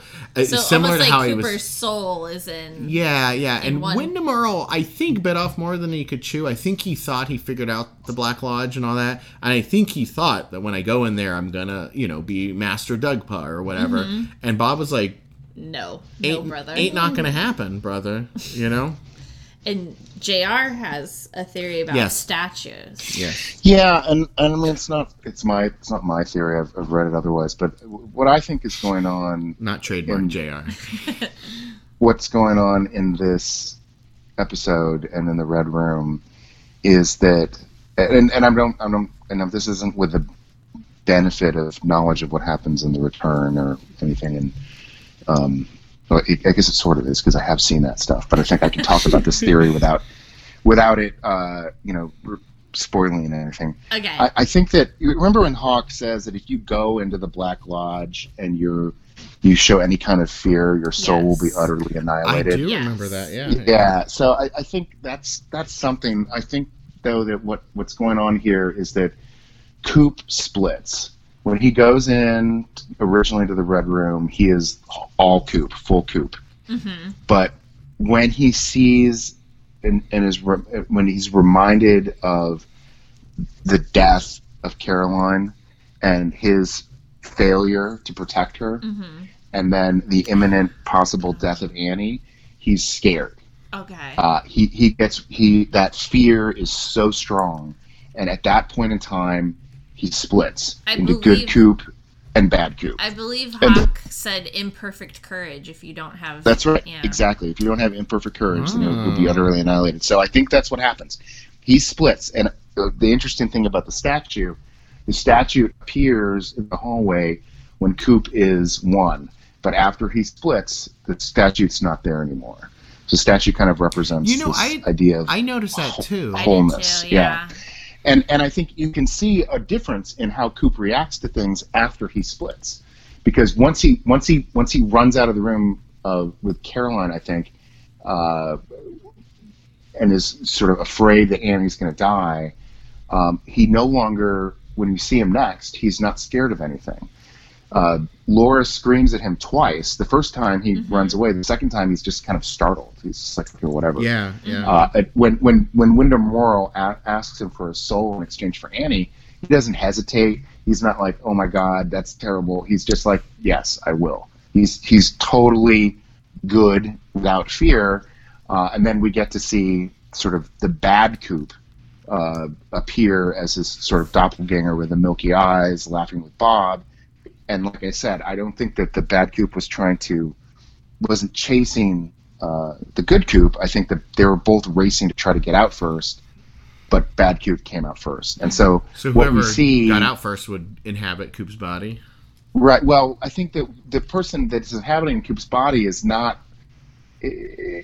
bad Coop, and Bob is with him. Yeah. Yes. And in fact, David Lynch said this when they asked about it. He specifically didn't say that Coop had been possessed by Bob, but no, he said it's the bad Coop, but Bob is with him. There's so I think more that's, than one Coop. I think that's what's going on. There's a Coop there's more that's than one in the Coop. lodge, and then there's a Coop that's on the outside with Bob inside of him. Right, and Coop probably never should have gone in there in the first place. He never should have gone in there because it was his fear and his sort of white knight tendencies mm-hmm. that ended up causing all this trouble with Caroline in the first instance, resulting in her death, and now, because he went into the waiting room and then into the Black Lodge, we assume his personality, soul, was split into two. Otherwise, he would have been whole.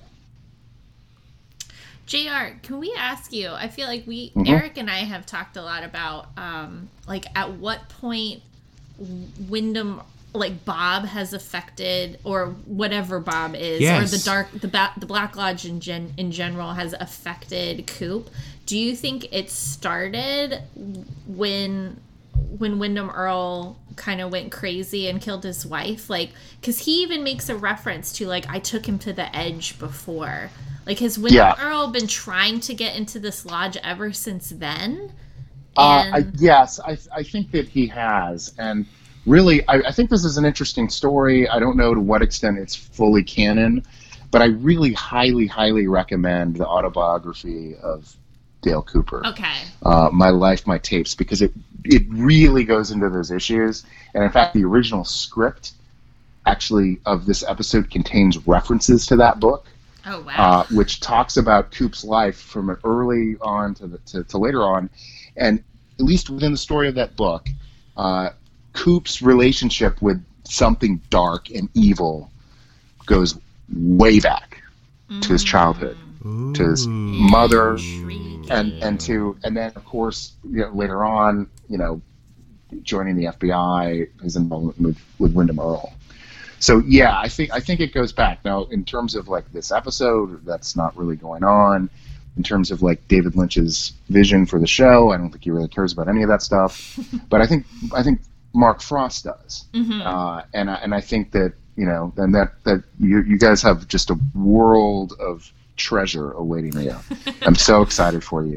Between The Return, The Secret History. And then some of these books, honestly, and another thing I want to say, like, I think you should watch Mulholland Drive. Oh yeah. If only so that you guys can get a sense of because The Return is a totally different show. And this is David Lynch, on heroin or whatever. It's pure David Lynch, and his style changed a lot from 1991 to 2017, and to sort of get a sense of that, I think watching Mulholland Drive makes sense. I mean, honestly, you should watch Inland Empire, but that's something. That's a tall order. We've talked about. It's like, just go read Finnegan's Wake. We've talked before about. It's not a casual project. More David Lynch stuff on the show before, and the fact that JR brings up Mulholland Drive too. It's been many years since I've seen that movie, but I remember it also having red curtains and people singing. And the red curtains show up. They show up in Lost Highway. They show up in a lot of his movies. It's a big trope. Both the actresses who play Laura and Ronette are in Mulholland Drive. Like, they have cameos. It's disputed. I mean, there is a scene, and if you like pause it and zoom in on it, it really looks like Sherilyn Fenn and the actress who plays Ronette Pulaski. But I actually got to talk to that's Sherilyn Fenn, Sheryl Lee, the actress who plays Laura Tully. I actually talked to her about that because I interviewed her very briefly at this convention. And she was like, I'm not sure. I mean, I kind of get the sense that her life was very busy at that time and didn't have a clear recollection of what was and wasn't happening. Busy, like, in terms of substance abuse? Is that what you mean? I think that may have been going on. I don't know. But I think it's her. I think that they're in it, and I think there's a connection between Mulholland. I mean, there's a connection, I think, that runs through all of David Lynch's work. Wait a second. Are we talking? If you go back and watch Eraserhead, and you see direct references to Eraserhead in The Return. You meaning the most latest, from his first movie to the latest thing that he did. Are we talking about shared universe here? Yeah, the multiverse. I mean, the shared universe of David Lynch's imagination. That's kind of exciting. Sure. Yeah. Oh man. Do we have any more mysteries? I mean, this was a super episode. Do you have something? Well, I did write a list that I've always wondered about. Okay. And after I watched this movie, after I watched the show the first time, my main questions were: are Audrey and Pete dead? Is Coop also Andrew? Is Andrew dead? Because we all care about Andrew. Who cares about Andrew? Yeah. Is Coop trapped in the lodge, and can Briggs help? Because Briggs received a message, and I was always curious. I forgot Briggs. Remember when he showed up in like old-timey pilot gear? I forgot about that. Briggs has traveled in between the worlds. He has certainly traveled. And now that he's received this message, like, what is he going to do with that? Is Ben going to be okay? I was always curious about that. Is Leo going to be okay? Not that I care about Leo necessarily, but I just wondered if he wasted away in a cabin. Let me ask you this: is like I know that a lot has happened since we first saw Leo, and he was like beating on Shelley and all that. Yeah. Do you still like you're like F him? I hope Tarantula's fall on his face. Because I don't know. He did try to really try to help her. You're right. I feel a little bit more. more. Hey, no judging. If you want Tarantula to fall on his face, that's fine. You know? I feel a little more sympathetic towards him because he has seemed to have had a little bit of a redemption arc. But I don't want him to get back involved with Shelley. Although I don't necessarily want Shelley to get involved with Buffy. I want her to end up with Gordon Cole. Thank you. That's exactly right. Right. I really thought when Gordon Cole and her shared that moment, I thought he was going to be a regular on the show. I really did, or that we were going to be like, where'd Shelley go? Like, well, she moved to I don't know wherever the FBI thing is, and she's living with him and they're in love and it's great. I also wonder if we'll ever find out what happened to everyone's hands. Do you remember in that episode everyone's hands? Oh my goodness. Everyone's hands were doing weird stuff. I will just throw a quick theory, and I think I said that before, is I thought somehow Wyndham Earle was involved. And I think somehow whatever the activating is, like the going into the lodge and the everyone falling in love or whatever, I think was involved with that. Will we ever find out? Everyone was losing control of their hands. And then, of course, really the big question is, how is Annie? Yeah. Like, Coop is asking over and over again. When we see Annie, like they've come out of the lodge or the waiting room or whatnot, I thought she was dead because she had blood all over her face, right? She sure did. Yeah. So we don't know. Who knows? It was great. Super Mario Brothers was released in Japan in 1988, and in North America in 1990. So what you're saying is there was influence. It was going from Super Mario Brothers. So Mario Brothers influenced Twin Peaks. Wait. If you're doing I don't think so. But, Try it. What about Super Mario Brothers 3? What's the date of that one? Because that's the one I'm thinking. That's what I'm talking. Oh yeah, that's what you're talking about. Okay. Yeah. Well, did you see the curtains? I don't recall the curtains. Yeah, they're at the intro. I don't think it's any connection, or I could be wrong. David Lynch, let us know. All right. Do you have any more mysteries, Eric? Is that all of them? I'm mysteried out. I mean, I think we're mysteried out. Yeah. All right. Well, then we should move on to our quotable quotations of the episode. Quotes. We've got quotes. We've got quotes. We've got quotes. We've got quotes. Okay.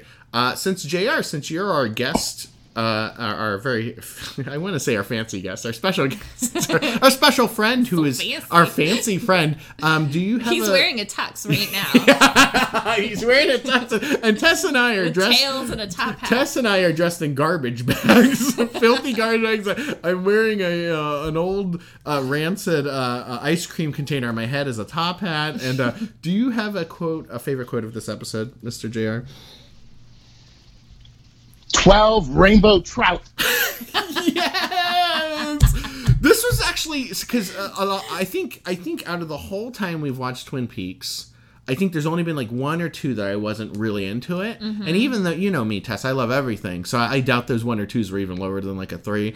But there are some episodes that don't have that many quotes. I feel like this one had a lot of really good moments. Yeah? Which one was your fave? How's Annie? How's Annie? How's Annie? Oh, that was uncanny. So great. You know, yeah, it was on Annie. It was, I thought that was a great moment. I had a hard time picking because you're right. There's so many. Yeah. For some reason, the one that sticks out to me the most is, wow, Bob, wow. Which sounds the same. Those are the 3 things that would, those are the, your 2 and then mine are the, my top 3. So that's perfect. These are all legitimate choices. That whole scene where they're in the waiting room, like, was really off-putting because obviously because they're speaking kind of like backwards or whatever. But you know what really got me? That was the creepiest thing of all was the sound of their footsteps being in backwards too, like that. Instead of it was or whatever. I don't know what. It was just slightly off. That it just kept me on edge. Very unnerving. Whole time. It was very cool. It was very cool. Yeah. Eric, it is time for us to pronounce the MVPs of the episode. Sorry, I got excited.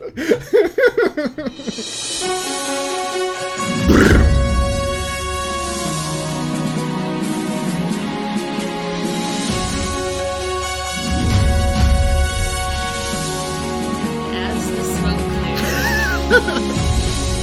And a hero rises.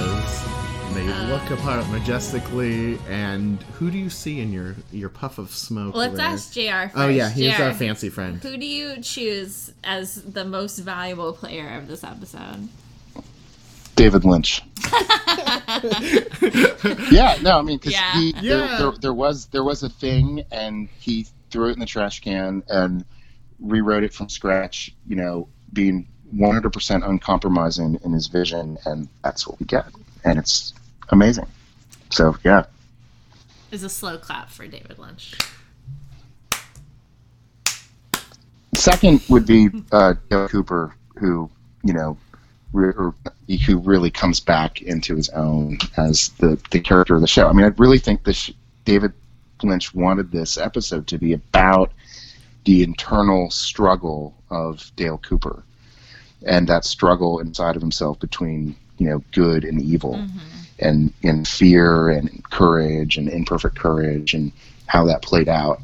And I think that's really what the whole show is about, going back to Bob and Leland. So yeah, it's great. Eric, who did you choose? Well, this is a great episode, but I think JR is right. Like, it dealt with Coop, right? Yeah. Like it was. I don't want to say like full circle, but it felt in a way, especially the way like David Lynch. It sounds like that he tweaked things to be his own thing. That it tied into that first episode. Mm-hmm. You know what I mean? Like, it felt like in a way we've been moving towards this the whole time.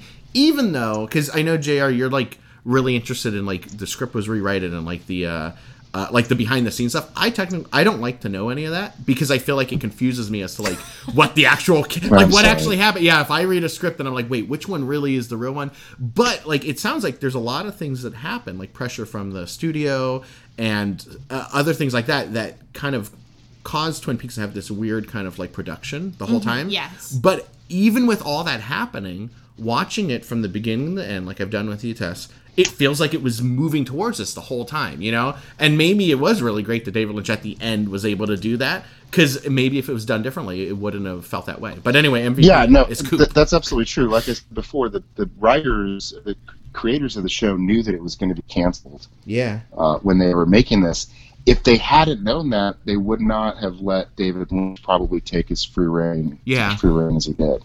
The writers would have been like, no, actually, we wanted to have some they actually some on sort of record resolution. Say, we wanted to have some kind of linear narrative, dude, and you messed it up. But because everyone was so kind of upset about the fact that this was the end of the show, and this really had been created by David Lynch, that they said, it's okay. We're going to let him do his uncompromising vision thing, because this is the end of the show. Yeah. I think it's obvious that Coop is the MVP. Yeah. I will point out some honorary mentions. If for no other reason, he gets like the most screen time too. So it's kind of hard to be like, it's Truman. He held the gun for a while. Good for him. My honorable mentions, though, I will give one to Truman.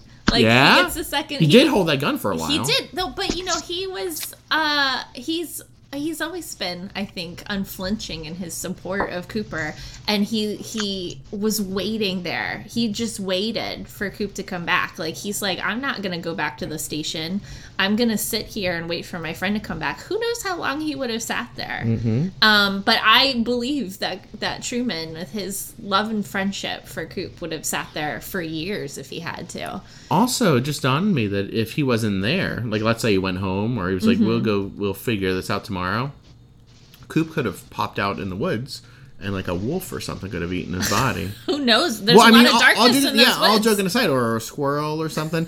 And then so he popped out, assuming, and then he took him back to a bed. Took care of him. Gave him some kisses. And an honorable mention also for Andy for taking care of Lucy, and also for taking care of Truman. Yeah. Man, this has been a heck of an episode. So we have finished. For you and I, Tess, we've gone through all of season 1. All of season and 2. all of season 2. Yeah. What is the next thing in our docket for listeners that are going along with us on this wonderful and strange journey, or whatever? The next thing I believe that you and I are going to do is watch the movie Firewalk. Okay, so now you can tell me if a dove will attack me. Is this spoiler territory? Right. We've already established that people watching the show did not know this was the end of Twin Peaks.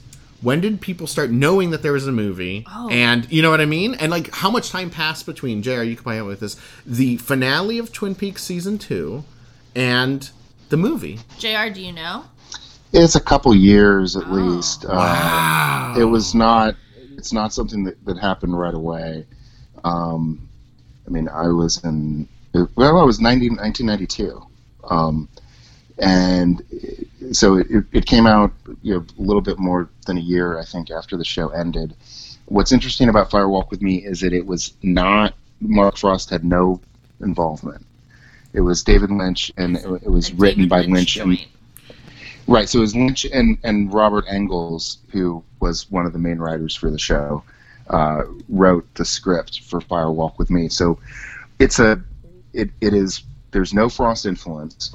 It is David Lynch's sort of focus on the things that he cares about. And can we say just on the broadest outline test like what the movie is? No. Well, I don't want to spoil anything. No, we can't actually. We Okay, can't all right. say. So Yeah, I we won't- can't. I won't Sorry, say anything more. I won't say this is more. Eric speaking, not Tess. Sure. Okay. No, just because I like going into things as blind as I can. Because unless Okay. Cool.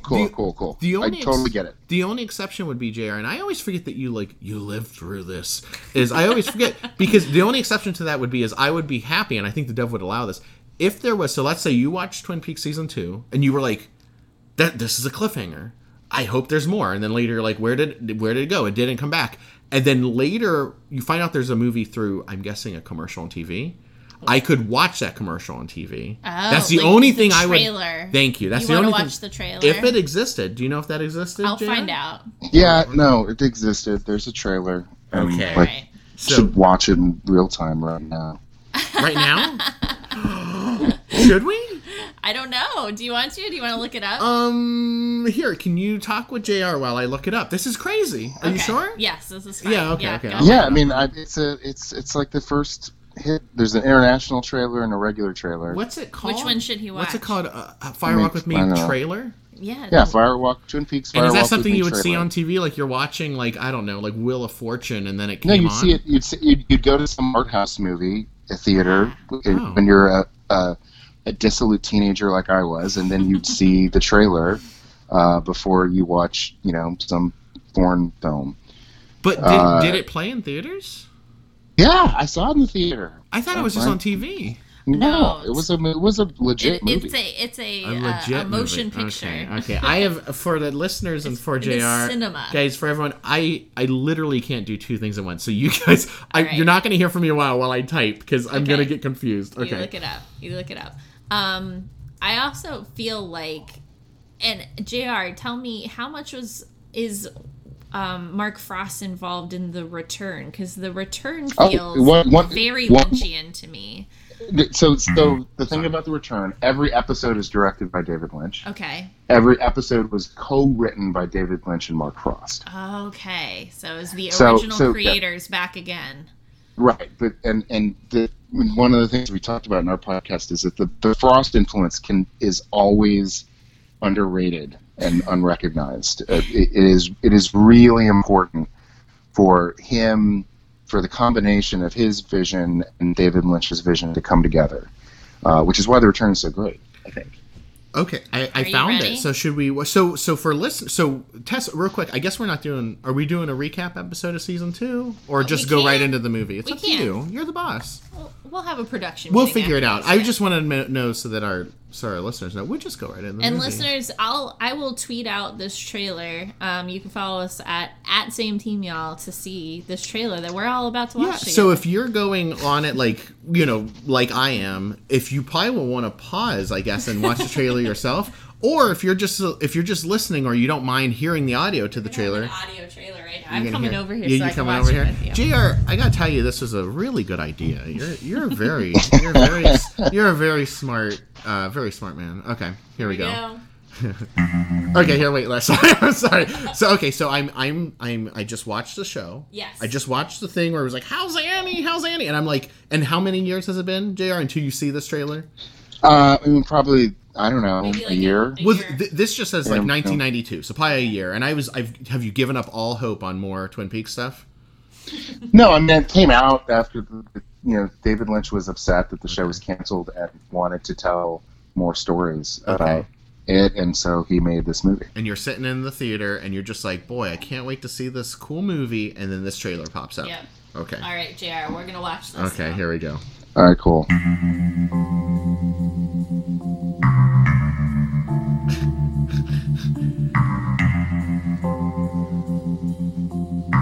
Oh my god. The same random element. Oh. Oh boy.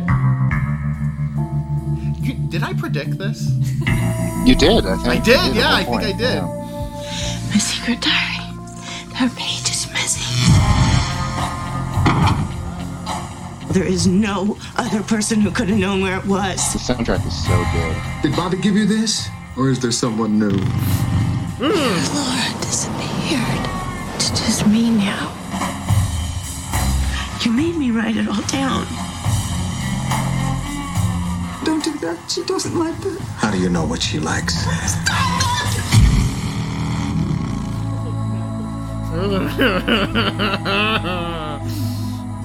Who am I? I don't know.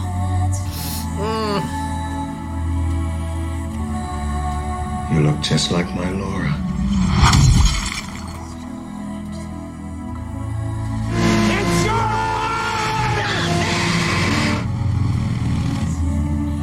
Don't make me do this!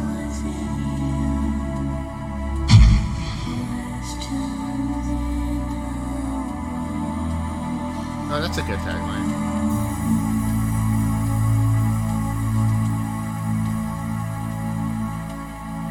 Wow. I've got chills. Oh. I got chills. I gotta tell you, this is kind of a big deal, right? I do want to tell you, Eric, Yeah, that yeah, there is yeah. a different actress who plays Donna in that movie. Okay, well, I have facial blindness, so I probably wouldn't have known. Yeah, and so it might be a little weird for you to watch the movie, and you're like, who is this? This is new a big- character? this is a big deal. Tess, would you? It's my impression that the fan community prefers the Donna in Fire Walk with Me. I Would like. would you concur? I concur. I think that most people like the Donna in the movie, and I think I prefer the Donna in the movie too. Oh. What about you, JR? Which Donna is your Donna? I think that she was okay in the first two seasons, and actually, most people don't like how she did in the finale, but I thought that her reaction to Ben being her real father and her emotional reaction of calling Doc Hayward daddy was like really well done, like tying it back to this episode. But I'm perfectly happy with Donna as portrayed in Fire Walk with Me. as well. Yeah. Eric, I would also love to tell you some other actors that are in Yeah. Fire Walk with Me, but I feel like you wouldn't care because you don't really follow celebrities. I'd be like, that I don't know much. who any of these people are. Although I think you know who Kiefer Sutherland is. I've heard of him. Yeah. Do you know the singer Chris Isaac? No. Okay. You're Oh, in for a jeez. real treat. Yeah. It looks good though. It's really. It looks dark. It makes me And think it a is little bit. dark. It's probably not the same thing, but it makes me think a little bit of like when Firefly ended, and people are like, "Oh, yeah. It kind of makes me think of that." I don't know if it's the same type of. Yeah, thing. it's not like that. Yeah. No. And also, Eric, I do want you, like, a lot of people are worried about you watching this movie. Oh, And I forgot we've about discussed that. this. Oh no. I do feel like Yeah, this movie. you're not gonna want to watch this one with your daughter. Yeah. Well, Kinda from save looking at that ahead of time. trailer, I think you might be right. I was about to JR. say, I feel like as a father, you might have some like extra feels about this Yeah, movie that I don't have, but like you probably will. It is interesting because from watching the trailer, it looks like it takes place before the beginning of Twin Peaks, or at least parts of it do, and that some of the characters we may know how they end up at the end based on the beginning of Twin Peaks, but not like their exact journey there. So, and then all the stuff with non-Cooper, I don't know if that's even going to be addressed in this damn movie. We got to wait 25 years maybe, So we'll see. Eric, how many fish Oh, thank you. I forgot about this whole thing. in yeah, a percolator did you give this episode? You wouldn't guess. There was a fish in the percolator. JR, if you had to give this episode out of 5 fish, 5 being the most fish that you could give an episode, how many fish in a percolator would you give this episode? 12 rainbow trout. My God, the percolator exploded. There's coffee and fins everywhere. It's incredible. Eric. If we're breaking our own scale, 24 rainbow trout. Whoa. You really liked this episode. I did. I thought it was good enough that I was like, maybe it's time for me to, because I've often wanted to go back and rewatch the show where I'm not like waiting, a fortnight or even more. Binge it. Yeah, I wanted to, just kind of like go through and so I can see those connections a little bit more. And then after this one, I wanted to even more. So that's a sign of a really good episode. So I gave it 0. I gave it 5 out of 5 fish in a percolator. It was very it's good. Great. Like JR said earlier, I also agree it's one of the most important hours of television. However, Twin Peaks: The Return, oh boy, is a whole nother level. The thing too is this movie will be, as far as I know, the first David Lynch movie that you've ever watched. So it will be, because I've seen a show, right? Mm-hmm. But movie, it's a different format, right? There's different rules with the movie, so it's going to be interesting to watch this. I gotta figure out where to watch it at. Is it on Netflix? No, I have a DVD and I'll give it to you. You gonna let me borrow it? Oh, that's good. That's good.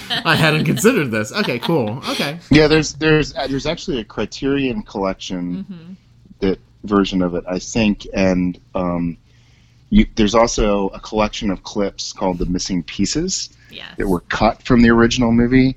You guys you mentioned it before, Tess, but you should totally watch those before you watch The Return, and whether you want to do a separate show about it or not. What should we watch? The Missing Pieces is a collection of all of the scenes cut from Fire Walk with Me, and according to David Lynch, they are all canon.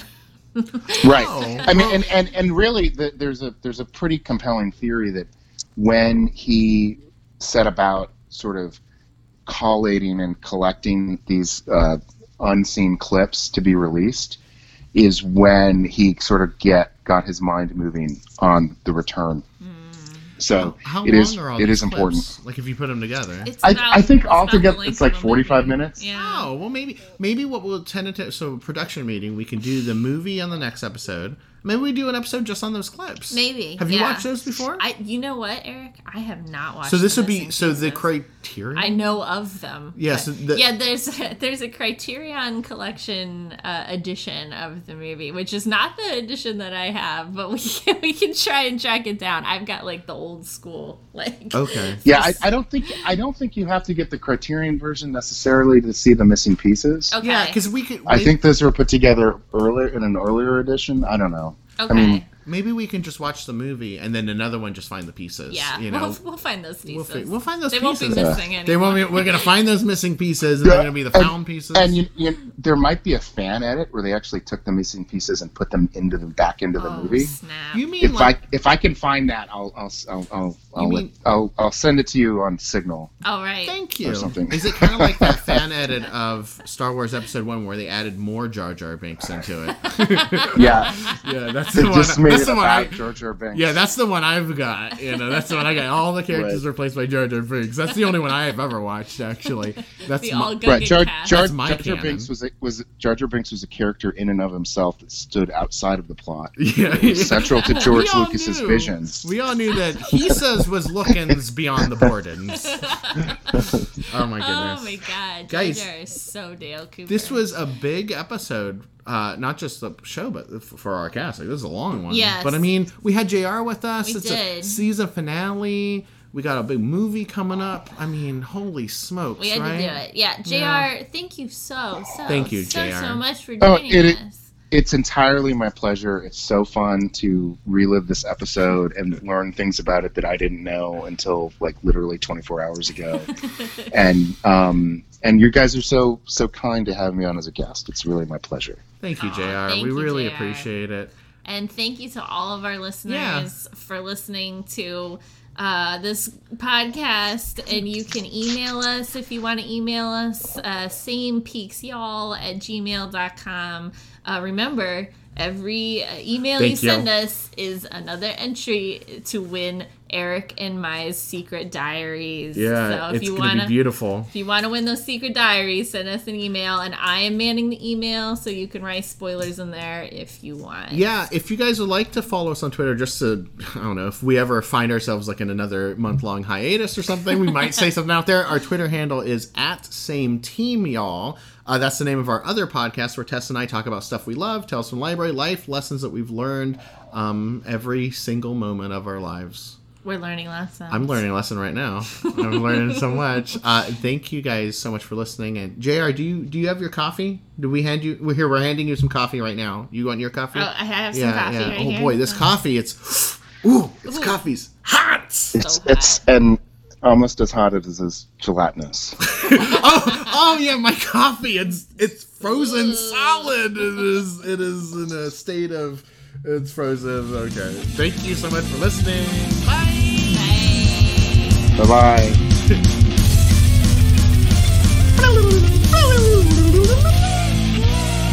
Okay.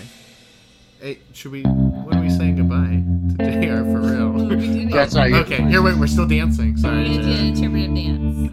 Because he doesn't know. Yeah. Because of the music. Yeah.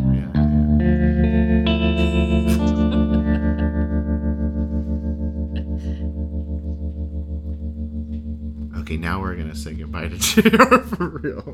Stop.